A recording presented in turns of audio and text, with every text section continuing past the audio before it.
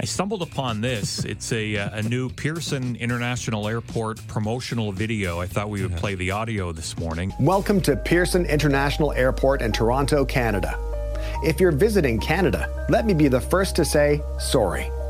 Not because it's a Canadian stereotype, but because your time here at Pearson International Airport will be packed with disappointment, frustration, and many, many times where you will ask yourself, why? Why would they do it like that? Tired of sitting after a long flight? Don't worry.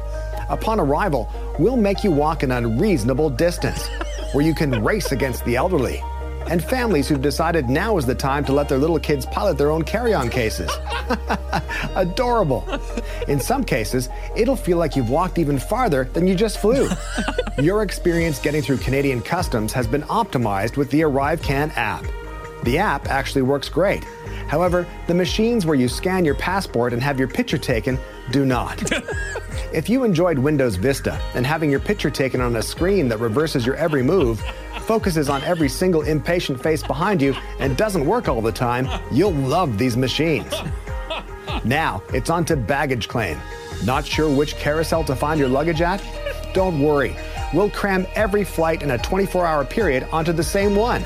Let chaos reign. If you're like me, you sometimes want your vacation to last a little bit longer. Well, you're in luck. At Pearson International Airport, getting out of any of our parking garages with their "now you see 'em, now you don't" out signs means you can spend another whole day just trying to get out of the parking garage.